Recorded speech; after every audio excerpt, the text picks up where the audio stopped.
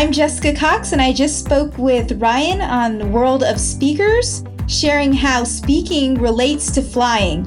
I hope you can tune in. Welcome to the World of Speakers podcast, brought to you by Speaker Hub. In each episode, we interview a professional speaker and reveal their very best tips and tricks. You'll learn to improve your presentation skills, keep your audience engaged, and learn how to grow your business to get more gigs and make more money. Here's your host, Ryan Foland. And welcome back. I am here. This is Ryan Foland, and today I'm super pumped because I've got Jessica Cox of Jessica Cox Motivational Services, and she is known as the master of adaptability. Not only is she a black belt, but she is a pilot, and she's a very unique and inspiring woman. Jessica, how are you today? Doing great, and thank you for having me on the show. Yeah, I'm super pumped. All right, so I always like to start at the beginning and learn a little bit more about you. Now, I've checked out your website, I've looked at your social, super inspirational, and talked about adaptability. You seem to have been adapting very well, and you're inspiring others to do so. So let's talk about your past and sort of what brought you to where you are today. Well, I was born without both of my arms, and so since day one, I have learned how to adapt using my feet as my hands and my toes as my fingers. And so I've done everything you can even imagine. You learn as a baby, as a toddler. I learned to do that all with my toes naturally, and I progressed through elementary school, going to public school, and learning to do everything you even do on a regular basis. I just do it with my toes. Wow.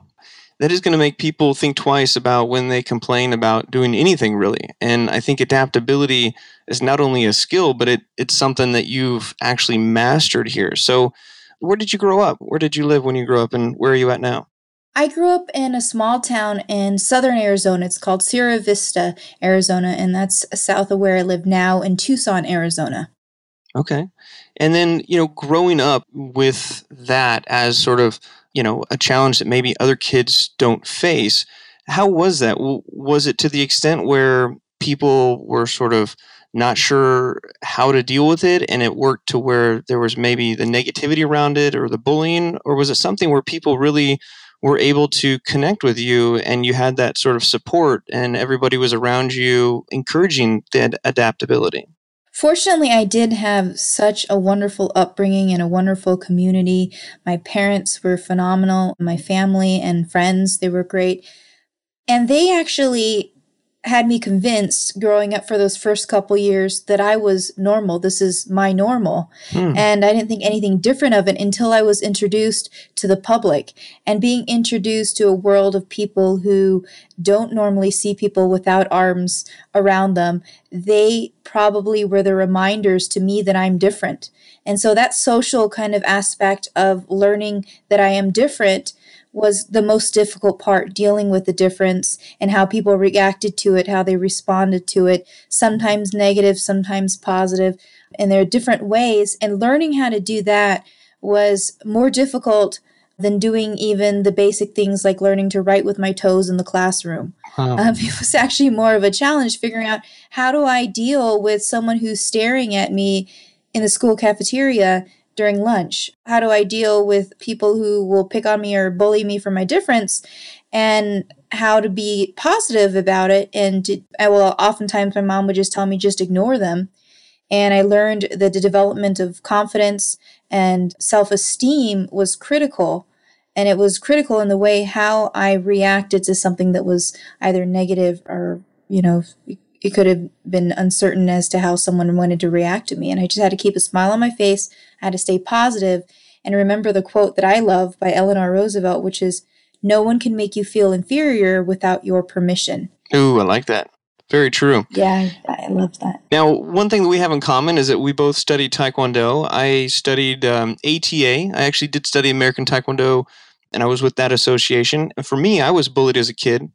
I've got both my arms, but I've got a bunch of freckles. And, to some kids, that was an excuse for me to be an easy target. And martial arts is something that really taught me to speak without speaking. So I'm curious, how did you get involved with martial arts, and how did that work for you? Do you still practice? I know that you've won championships and all kinds of stuff. I was kind of doing some Googling and some YouTubing and had fun watching you and all your forums. Tell me about that experience. The first time I was introduced to Taekwondo, I was 10 years old, and my mom brought my brother and sister, which they were both born with their arms, so they didn't have this difference that I had. She brought all three of us to this Taekwondo school, and she spoke with the instructor ahead of time and asked, well, would it be okay if my daughter, who doesn't have arms, joins in the school? And he said, well, there's one thing that she has to have a good attitude, so she can't have a bad attitude. Right. And that was it. It's the start of this journey of Taekwondo, which I even practice to this day. I have a class tonight, but it was about modifying different techniques. And one of the other things that was phenomenal about it was that I was angry and frustrated as a kid. And on occasion, I would take it out on my siblings, and I would throw tantrums even to an age that wasn't acceptable. And so my mom wanted me to channel this anger and frustration in a positive way. And I think it worked because my brother and sister would say that they got kicked less. So I was kicking channeling this anger and frustration in a way that was very positive. Yeah, take it out on the bags. Very classic. And I, too, was able to take that frustration out. So how did the pilot training come involved? Like, for you to want to be able to become a pilot, like, that sounds like a fascinating story. Personally, I prefer sailboats over planes because there's less room to fall. Mm-hmm. and falling is a little bit easier when you're not in the sky. But tell me about that. How did that all start, and how's that going? It's funny that you say you have less distance to fall when you're in a boat or on the ground, and that's something I had to get over because I had this great fear of losing contact with the ground, and that's the fear that I had to conquer in order to become a pilot. I had my first opportunity to fly in a single-engine airplane at the age of 21. I was just out of college, and I went up on my first flight in a small airplane. Never been in a small plane before. And I had this experience where the pilot asked if I wanted to have my foot on the yoke. And I put my foot up on the yoke, and I had this feeling of what it was like to steer this airplane yoke in the air, and it was truly incredible. I made a commitment that I wanted to become a pilot. And it wasn't going to be how I was going to do this. I was going to become a pilot, and I was going to figure out how to do it. Yeah, a matter of when, not if, right? Mm-hmm. And how important is that mentality of when, not if, when you're really looking at adapting? Whether it's physical, whether it's a mental block, that concept of this is happening, it's just a matter of, I don't know when, but it's a matter of not if. How crucial is that for, I guess, your success and the success of others? It's critical, and it's so important to keep things positive, because if you're positive about it, and you're believing that it's just when, not if, it really shifts the perspective. You have a lot more to work with. There's a lot more room for opportunity, a lot more room for using creativity to figure it out. And just addressing it that way really shifts the way you think about it. And you get through hurdles. Sometimes you have a couple setbacks, and you don't see it as a failure, but you see it as just, that didn't work, but I'm going to keep going. Yeah, and it sounds a lot like leveraging the concept of confirmation bias, really, right? Where from an evolutionary standpoint, your brain wants to make sure that whatever you're thinking is correct. If you think you're going to be late, then you look for reasons to be late, and then you actually are late. But using a confirmation bias in a when, not if format, you're really starting to put out there into the world that this is going to happen. It's just a matter of time. That's true. Yeah. So with the flying, how long did that take you to train and to get that? And are you sort of a pilot now? And do you fly all around? I know you don't tow people on on skis or wakeboards, but I've always been fascinated by the glider aspects and crazy pieces of flying like that. What kind of flying do you actually do? Well, I actually am a sport pilot, and it was quite the journey to get to that point of a sport pilot certificate. And it took 3 different airplanes, flight training with 3 different instructors, flight training in 3 different states, Florida, California, and Arizona, and numerous hours to finally get to the day that I fulfilled a childhood dream. And there was a vision I had as a child when I was on the playground in elementary school. I would get angry and frustrated because I wanted to climb up the slide, and I wanted to swing across the monkey bars or run as fast as I could. But in fear of my own safety, this playground monitors kept me from going up the slide. And so I'd get angry and frustrated, sit on the swings and close my eyes and envision flying over the playground. Wow. And unknowingly, that planted the seed to one day become a pilot. And, years later, it became a reality. And it was an incredible accomplishment for me because I had to not only overcome a lot of logistical challenges, but also overcoming this emotional challenge of losing contact with the ground, that fear, the emotional fear. At what point did you sort of take your experiences and take to the stage? Were you always one to, be talkative and be gregarious? Or was that a difficult transition to sharing your story, basically, as public as it gets, public speaking? By no means was I a talker and a speaker, one to stand up and be the outgoing one in the group. That was not my personality. In fact, it was quite the opposite. My senior Most magazine in high school labeled me as the most shy. And so this possibility of becoming a pilot, you'd ask all the people who graduated with me in high school, the possibility of becoming a speaker, they wouldn't even imagine that for me, who was labeled most shy in my senior class. And so I had this opportunity one day for my first time to speak in front of a group of 7th grade students. I was a sophomore in high school. And I spoke to this group of 7th graders and shared my life, and they were truly inspired. And I had no idea that sharing my life would help them in their own way. And it kind of gave me a taste of speaking, and I started to volunteer my time speaking to a couple events and a couple of groups to share a little bit of inspiration. And it turned out that it gave me this idea that I could, in fact, turn this into a full-time profession. And now it's been 12 years of that wonderful profession of speaking and sharing the message. Wow, how incredible. And from the stage, what is maybe the main message? Is it really this adaptability? I know there's an inspirational component, but if someone were to say, she's going to come to the stage and blank, what would that be?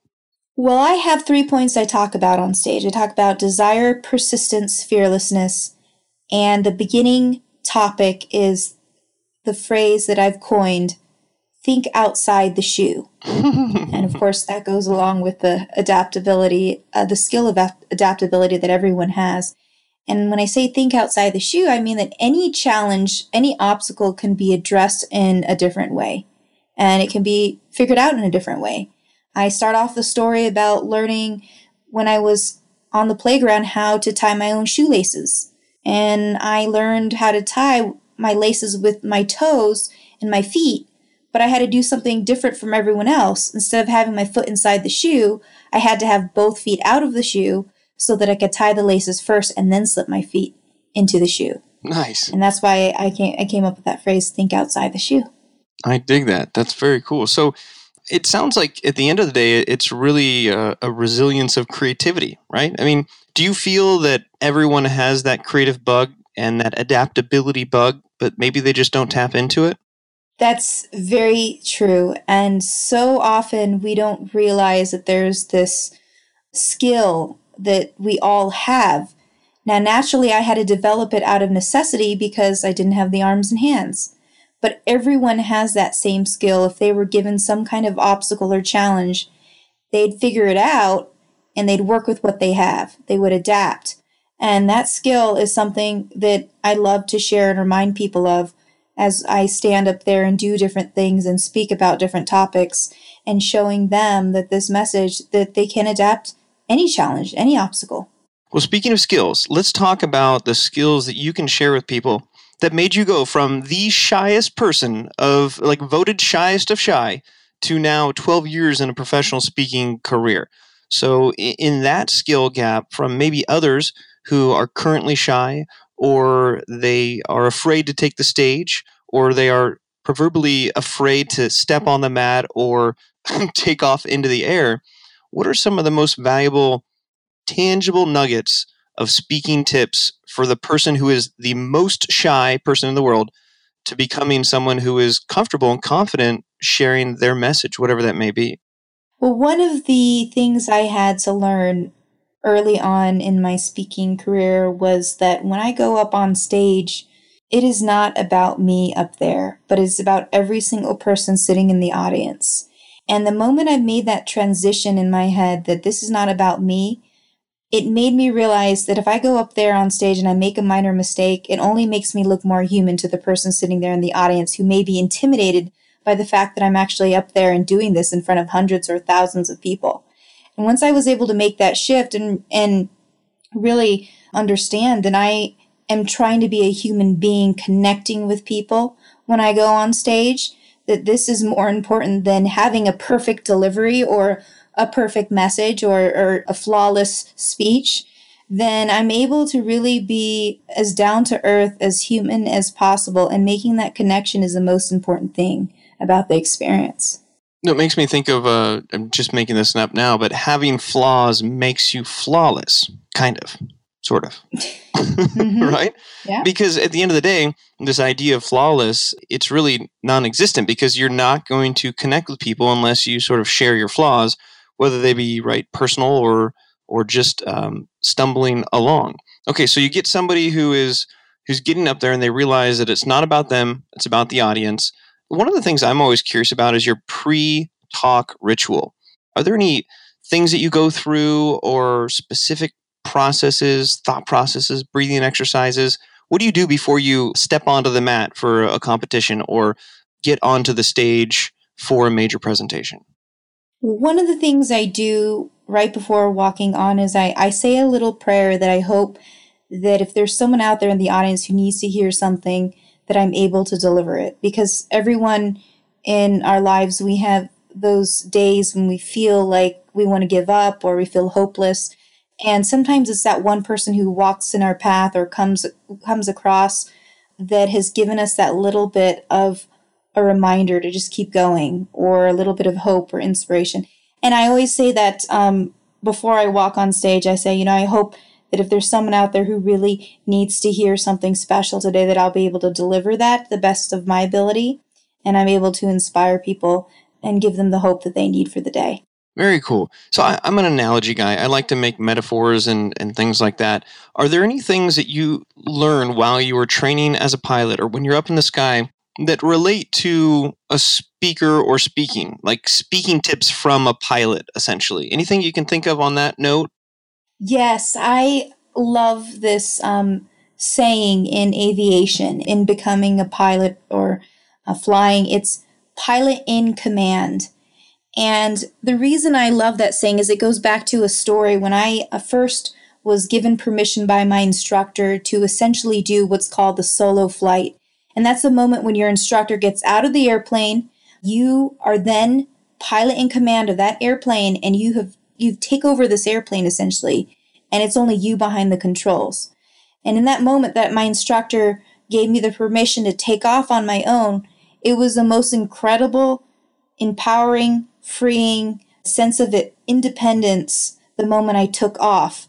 But before I took off, my instructor gave me one piece of instruction. He said, "Don't take off until you can hear me and we can communicate and stay in communication on the radios." And so I tested out my radio and I pressed on the push-to-talk switch on the yoke of the airplane. I could hear him loud and clear. He could hear me loud and clear. It was fine. We could communicate. And so he said on the radio, "Go ahead, you can take off now." And I took off with this incredible feeling of empowerment. And I turned my first crosswind turn, which is essentially the first turn you make in this pattern that you're flying. And all of a sudden I heard static. And I started to panic and think, oh no, don't tell me that's the radio. That's the one thing my instructor wanted me to be able to do, was stay in touch with him, because that's our last, essentially our last way of staying in contact. And it sure was. It was actually the radio. Something was wrong with my headset or the radios. I tested it out. He could hear me apparently, but I couldn't hear him. So there was no communication. And I started to panic thinking, what am I going to do? This had to happen on my solo flight of all flights. This problem with my radios. And then I remembered what he taught me. Fly the airplane first. Everything else is second. And any student pilot will learn that. So I immediately snapped out of that stressed out mode, and I came in and I landed ever so beautifully. And I climbed out of that airplane not only as pilot in command of a 1945 Aircoupe 415C airplane, but I was pilot in command of my own life. And that whole concept of being accountable and believing that you are pilot in command is critical for anyone. So I'm going to take the liberty of substituting speaking for flying. So speaker in command. Like I've heard a lot of advice, but you are speaker in command. That's awesome. And the fact that speaking is what comes first and everything else comes second. That really is that mentality that it's not about you. It's about the fact that maybe you're the pilot with all these people in the audience and your focus is on helping them to land on that destination, which is essentially the information that you're giving them.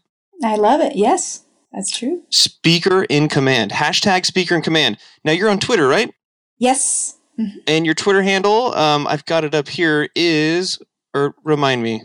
Is it Right-Footed Woman came up there? Or Jess Feet? Just Feet. JESS Feet. Jess Feet. And I think it's Jess_Feet, right? That's correct. Jess_Feet. Okay, for everybody out there, if you feel like you are at some point in your speaker training and in your speaker path in your journey, and you get to the point where you take the stage and you are now no longer a trainee, you are actually flying on stage, definitely hit up Jessica and myself on Twitter. That's Jess_Feet. And we want you to use the hashtag speaker in command. And that'll be really fun. And if you hear Jessica speaking, that would be a fun thing, saying, if I inspire you to speak, let me know. That would be an awesome hashtag to follow. Hashtag speaker in command. It actually makes me think towards like all these other in commands, right? Yeah. And the one thing about a pilot is that you are pretty much the responsible being for it. So let's say that you're flying, you are speaker in command. You've got these different controls. You've got the outside factors. You've got the wind. You've got the lightning, the thunder. Are there any other tips that you can give speakers when they're in flight and they have a whole audience that's on board? Don't get hung up on the small stuff. For example, in that situation where I could have got hung up on this issue with the headset, I could not communicate. Ultimately, I was pilot in command, so if you're speaker in command, if you have like a little glitch or technical problem or some kind of hang up, you forgot something in your speech that you wanted to talk about, it's best not to get hung up on it. Just keep moving forward. And if you can bring it back up, great. If you can't, no worries. Each speech is different. Every speech is a different experience for your audience. And it's not meant to be the exact same thing every single time. I guess, if you're in a car and you're driving the same route, to some extent, it's almost the same route. But when you're in the air, just like speaking, I think, you're never taking the same route, right? Like you can't. You can try to fly the same course, but technically there's always going to be a difference in altitude, a difference in speed, wind, different factors. So I like that. What about the gauges? What type of gauges are you thinking about mentally when you are on stage speaking? You've got your speed, you've got your altitude. When you're giving a talk, are there any things that you're kind of monitoring while you're speaking to make sure that the audience gets what they need out of it? Yes, audience engagement is so important, and I have to always be aware of that. If I see the audience, if they look like they're about ready to fall asleep, I've clearly not engaged them. And that is something that is so important because, after all, again, it's about them and not about me up there. So even if I have to get through certain points, if it's not engaging them, I have to kind of feel it out and make sure that I'm doing something that constantly is engaging them, is connecting with them. And so it's something that's important, is just staying aware of how the audience is taking it all in. So what are some of the things that you found gets people back into it? I know people have different types of openers and things in their speaker toolkit to get people riled up. Is there any go-to strategy or things that you do if you feel like the energy's low to sort of snap them back into liveliness? Yes, there's one thing I love to do on stage, and that's volunteer engagement. So I have a volunteer, say for instance, I'm speaking to this audience and it's starting to look like people are starting to get tired and not really stay connected or interested. I will break it up by bringing a volunteer to the audience, and I have this volunteer do something that is a challenge that they have never done before. Ooh, okay. And it is incredible how that will just break this monotony that's going on, and it will really enliven the audience the moment there's someone up there who could be one of them, it could be them, and they're up there and working on a challenge with me. And it's an incredible way to bring that back to. So do you actually bring them up on the stage with you? I do. I bring them up. Give me an example of something that you challenge somebody with, because I think people understand the idea of getting, involvement, and they might be scared to bring somebody up. But what is how do you know to get them to do something that they've never done before? What's a fun example? Well, like for example, I like to bring someone up and I'll say something like, what if you didn't have arms? What would you do with this particular challenge?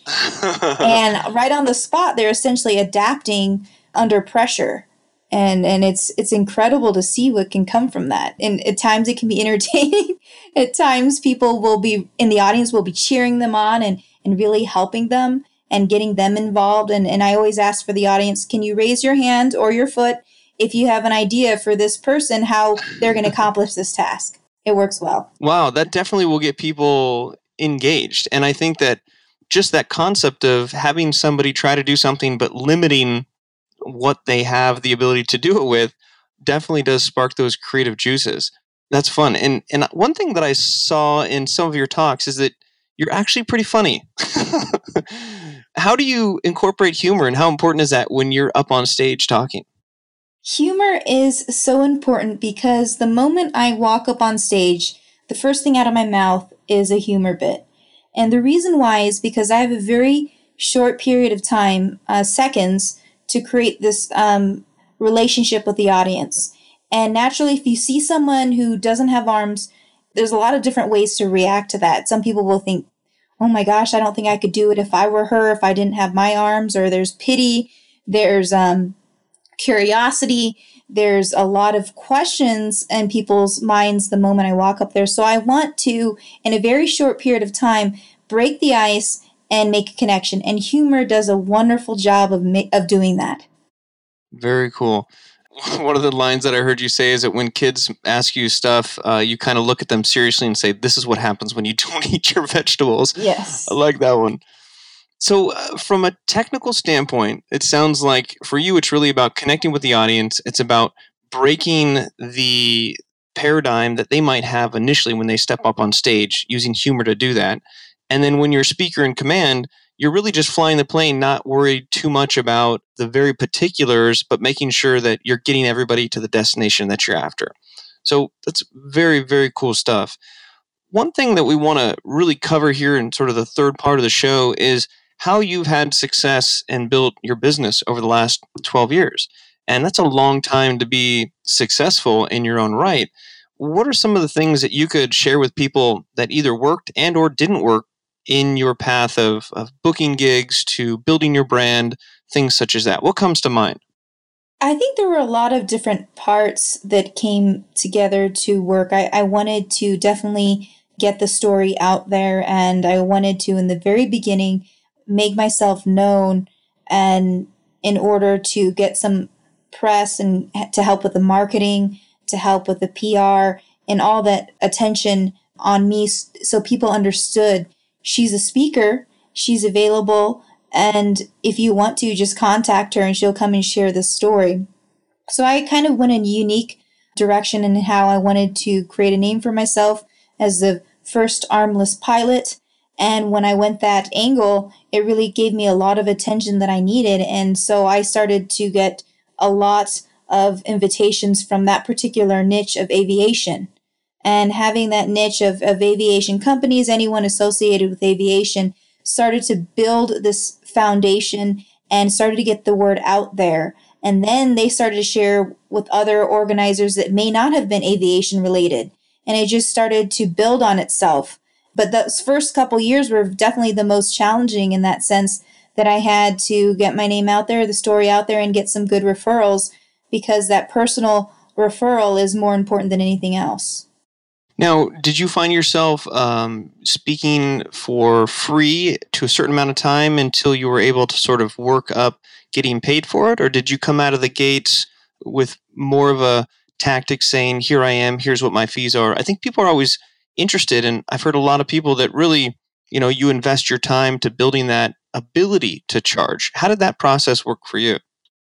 I did a couple, but not very many voluntary speeches. So I would say that from the get-go, I wanted to have a fee. Now, it was definitely not the fee that I charge now, but it was some kind of fee that I started out with. and started to build and decide how I wanted to grow that fee and at what time it was appropriate to raise the fee so that I am where I am today. Have you leveraged speaker bureaus in your path? I hear the good, the bad, the ugly when it comes to that, but what have your experiences been with actual speaker bureaus? Well, I think someone said to me once, and I think it really summarizes what they said, that speaker bureaus come to you when you no longer need them. And I like it when they told me that. It was basically like, once you start building your business and you start getting a lot of invitations and things, then you'll start to hear from these bureaus. So while at the very beginning I was thinking, well, maybe getting connected with a bureau would be my answer, I finally realized that's not it. I need to be my own bureau essentially and getting my own gigs, because that's the most important thing. And then the bureaus will come after if they start to hear about different clients who've hired you. So starting really with the niche into the aviation field, was that a really hyper focused on that?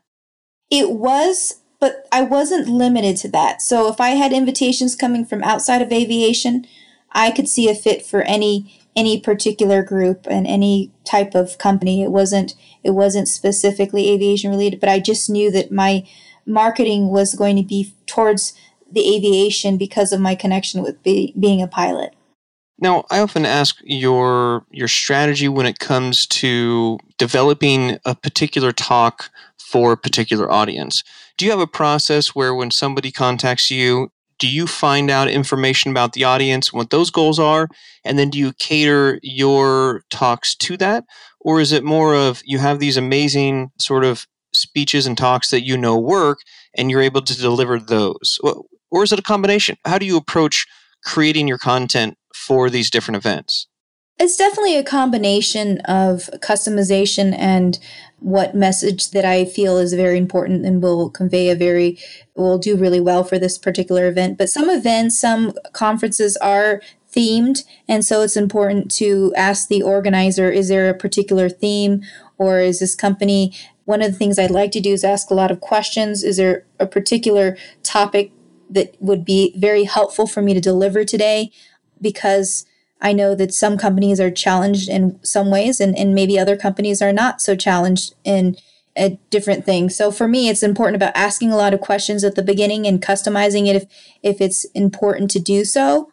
If not, sometimes there are events that don't need that kind of customization, and I'll just go out there and deliver my speech. So it's a combination of both. Gotcha. So for 12 years, if you've been speaking, 12 years ago, social media wasn't as prevalent as it is now. So I'm curious how you've integrated the use of social media in your business and in your marketing, because I'm assuming 12 years ago, it maybe wasn't as effective as it is now. But what are your thoughts on that, and how have you taken advantage of the social media component to booking gigs? Well, social media is a way to connect with so many people all over the world. And that's what's incredible about it. It's just amazing way to even have a remote audience who are tuning into whatever it is you're doing. Being a speaker is not just being a speaker on stage. It's about being a speaker with the different things I talk about in my everyday life. I mean, someone just told me the other day, she saw me walking, and I was just walking with my husband to the restaurant nearby in our neighborhood. And she saw me walking, and she thought to herself while sitting in the car, well, if she's exercising, then I probably have no excuse. And then so it turns out she's in a gym and has been working out for 7 months with a trainer at this gym. And I just came across her just 2 days ago. But being a speaker is more than speaking on stage. It's about connecting in everyday life. And now with social media, I'm able to use those experiences of everyday life to share with my audience, my social media audience. Now, there's a lot of different platforms, and people are always asking me, what's the best platform to be on as a speaker? Do you have any advice for people who are confused about what platform?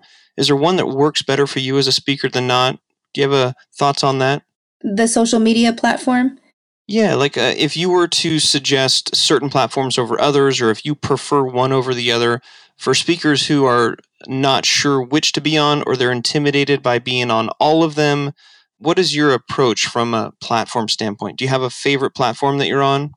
Well, Facebook is definitely the top of the list, but LinkedIn has been wonderful as well at connecting with people who have seen me and have said, wonderful things about the speech, and then they connect me with other organizers. So LinkedIn's been wonderful to make those connections. But social media and using Facebook, that is definitely also the top of the list. Fortunately, I do have someone who does handle some of the social media because it is challenging to do both the business and social media, and that helps out a lot. That's actually Patrick, my husband, who helps with that, and he has grown a significant following on Facebook. I think we're up to like 37,000 followers on Facebook. Wow. So he's definitely grown that and has helped with that. Mm-hmm. So how important is basically the media and the press around your talks and what you're doing? Because a lot of times, people don't really talk about that media component. And it seems like you've gotten a fair amount of media. Do you have your own PR company that you work with, or is this stuff that comes organically? How is it that you seek out press, or do they seek out you? How does that process work? I do not have my own PR company. The moment that I know that I'm speaking in a city, I'll immediately connect with the media in that city. It typically starts out with local media. If they come and cover a quick story, especially if it's somewhere I've never been before, it really helps to share the story and do a little interview. And then that can turn into definitely a lot of different invitations. So making the local media aware of my being in a certain area, especially if it's the first time that I've come there to speak, that's important to do. And that's just, sending out a press release or calling up some media, that helps out. But also another thing I like to involve is the organizer or the event or the company that's hosting me to speak. They always have the best connections to their media. So using them to connect you with media in that area is even better than doing it yourself. Right. Well, that's great to tap in. I haven't really thought about basically activating that local media, especially through the organizers that are doing it. If you were to sort of encourage others who have had the challenges that other people haven't from a career of speaking, would you encourage people down that path who maybe have either the physical disabilities or something that maybe has made things a bit more challenging? The idea of speaking and sharing that story, is that something that you would encourage for those individuals? Yes, I would, because there's never too much hope out there that people can provide, because there's so much, unfortunately, negativity on most of the time in the media. And so it's important to be that positive light in the world. And I always encourage anyone who feels like they have a compelling story and they want to do it, and this is something that they would love to do, then I encourage them to do it and to seek out other people who've been doing it. Like I have been talking just last week to 2 other up-and-coming speakers. One of them is the youngest pilot to fly around the world, and another one is a gentleman who was born without his legs. And I just give them as much advice as I can. And so there's speakers out there who will take you under their wing to help you develop your career. That's the reason I am where I am. There were a number of speakers in my life who helped me. I just contacted them and said, this is what I would like to do, but I need some help with this. And they gave me their advice. A couple speakers that come to mind are W. Mitchell, John Foppe. These are speakers who were out there when I was a beginner, and they knew they could teach me the ropes of becoming a speaker and what I needed to do to build a career. Very cool. So, is it as simple as that? Is it as simple as finding somebody who you want to reach out to and just connecting with them and saying, I need some help? Or is there any tactical advice when you're making that approach? It's definitely easier to, instead of just calling someone up, you have to have something that connects you. So one of the things that I did was I also joined an organization called the National Speakers Association, and that connected me with a number of different speakers. And then my other friend, John Foppe, I just happened to hear his story in a magazine, and I emailed him, but we had a connection. We had something in common. So having some commonality is always helpful when you're connecting with someone who you want to mentor you in the career of speaking. And are you still in touch with these individuals today as your career has expanded? Yes, on occasion I'll call them up, or I'll visit with them, or stop in if I'm in their town or their city that they live in and I'm speaking there. So it's always amazing to stay in touch. Very cool. Any final thoughts about speaking and a message that you would want to leave with individuals who are either wanting to speak, are speaking, or that's everything that they do? Any final thoughts for them that you would want to leave with them, pretending that they are in the airplane that you are flying to help them to get to where they want to go? I just want to encourage anyone who is even just on the verge of doing it, just start doing it. There's never really an appropriate time. You just do it and you just practice and you start where you are. I think a lot of times we want to feel like we have everything in order to just go out there and begin this. But you just start where you're at now. And you just start with what you have, what stories you have, with what message you have, what speech you have. It's just important to make the decision to begin and to start. Well, you heard it there. Whether you want to be a pilot, whether you want to be a black belt, whether you want to be a speaker in command, it all starts with starting. And I love this idea that it's not a matter of if, it's just a matter of when. Well, Jessica, very inspiring. I'm excited to keep in touch with you, follow your story. Maybe we'll share the stage sometime soon. But I really appreciate you taking the time, and mad respect for all that you've done and that you continue to do to inspire people to be the best that they can and understand that they can, not that they can't, right? That's exactly right. Thank you for having me. All right. Well, we'll see you soon. Everybody, check out Jessica and see what she's up to. Follow her on Twitter. Follow her on Facebook. And when she comes to a town near you, make sure you show up and jump into her plane, because it sounds like together you will fly towards wherever you want to go. All right. Thanks, Jess. We will see you online and maybe share the stage sometime.